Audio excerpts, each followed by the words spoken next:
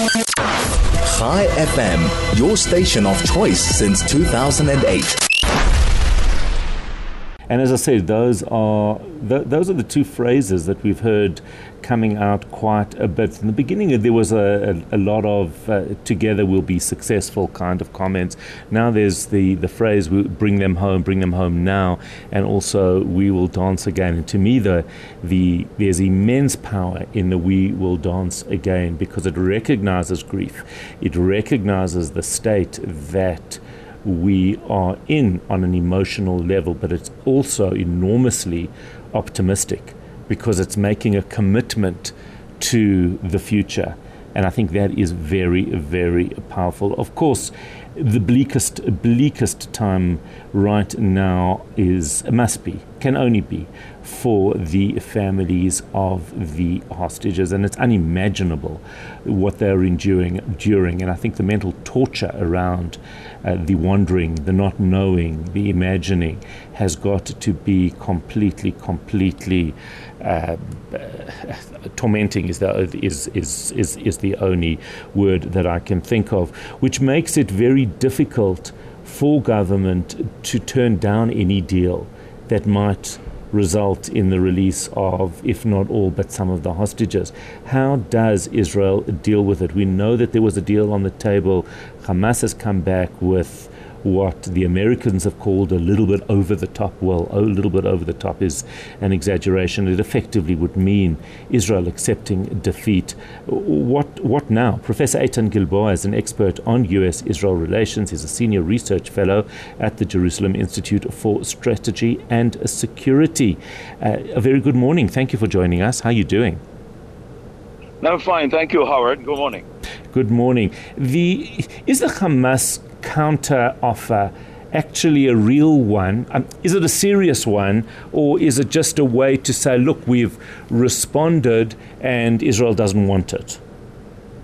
We never know. I think that the Hamas's offer was formulated in a clever way. Mm-hmm. They said yes, but the but is much larger than the yes, because the but presents conditions that obviously no rational person in Israel could accept, such as ending the war, withdrawing of Israeli forces, releasing of hundreds of heavy terrorists. They have even a condition to change all kinds of arrangements on the Temple Mount. So first of all, it took 10 days for Hamas to respond. The meeting in Paris, in which Israel presented the last offer, took place 10 days ago. So they have the time. And they think with the support of countries supporting terrorism, such as South Africa, Iran, Russia, they think they won the war. Well, they have not won the war, and they are going to lose the war. Everybody agrees that Hamas should be eliminated. Even Secretary of State Blinken, who was here yesterday, said Hamas would have no place whatsoever in a new government in Gaza. So Israel is now considering how to respond, and I think the answer is going to be yes, but, which means that we are going to play the same game. There are certain conditions we are not going to accept, and we are going to reduce some of the conditions that they have suggested, because there is much psychological warfare around the whole issue.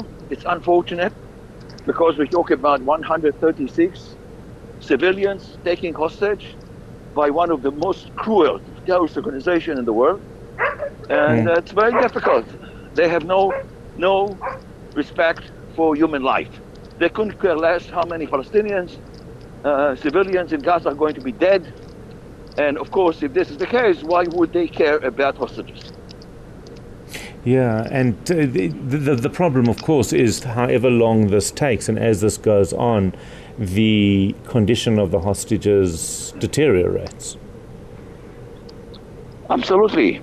There was a press conference yesterday with 4 women and 1 youth under the age of 16.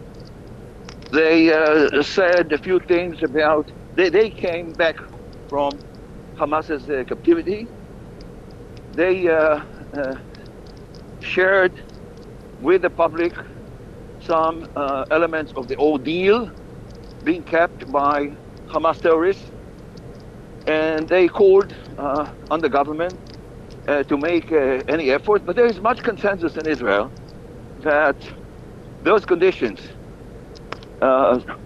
presented by Hamas should be rejected, but the assumption is that this might be just an opening stage, and perhaps negotiations could continue in the next week or so.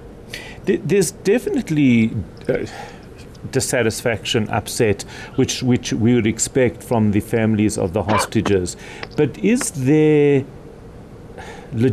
I mean, I don't want to use the word legitimate because obviously everything that they're feeling is legitimate, and there is not unreasonable criticism of government ahead of October 7th because it perhaps shouldn't. It did showcase a systems failure that resulted in the hostages being taken.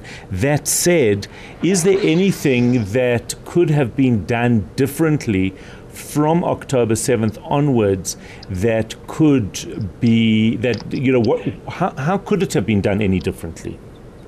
Yeah, it could have been done differently. Take, for example, humanitarian aid. It doesn't make any sense for Israel to allow humanitarian aid in large quantities going into Gaza. These are made available by contributions from many countries. 65% of it is controlled by Hamas. And Hamas sells humanitarian aid to Palestinians, and so they get money to fund their activities.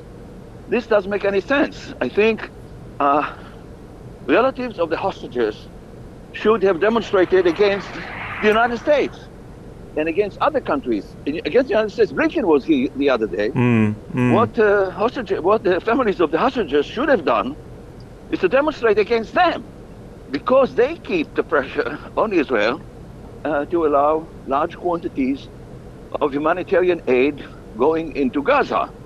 And I think that it doesn't make any sense. When Israel and the United States first agreed on humanitarian aid, one of the guidelines was that if Hamas takes over the aid or part of the aid, it will stop.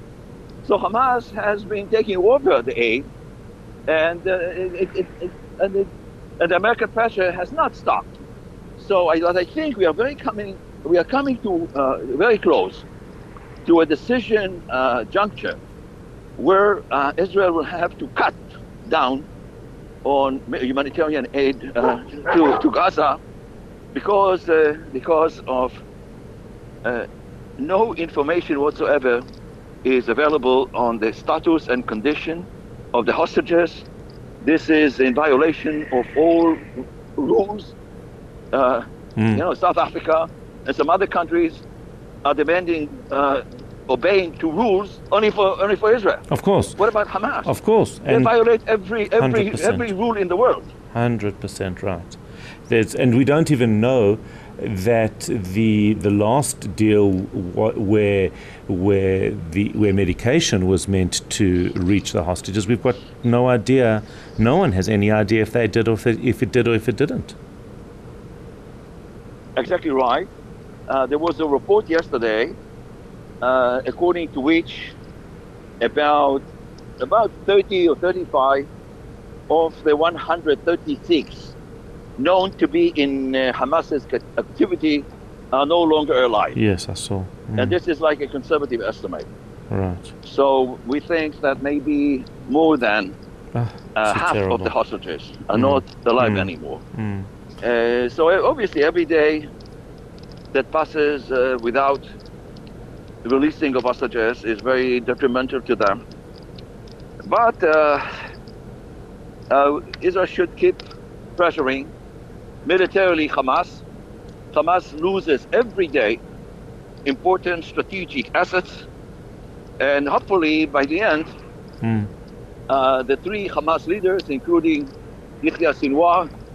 Either they're going to be captured and stand trial for crimes against humanity, war crimes, genocide, or we are going to kill them. Either way, let's hope one of those results is what happens. Professor Eytan Gilboa, expert on Israel-US relations, senior research fellow at Jerusalem Institute for Strategy and Security.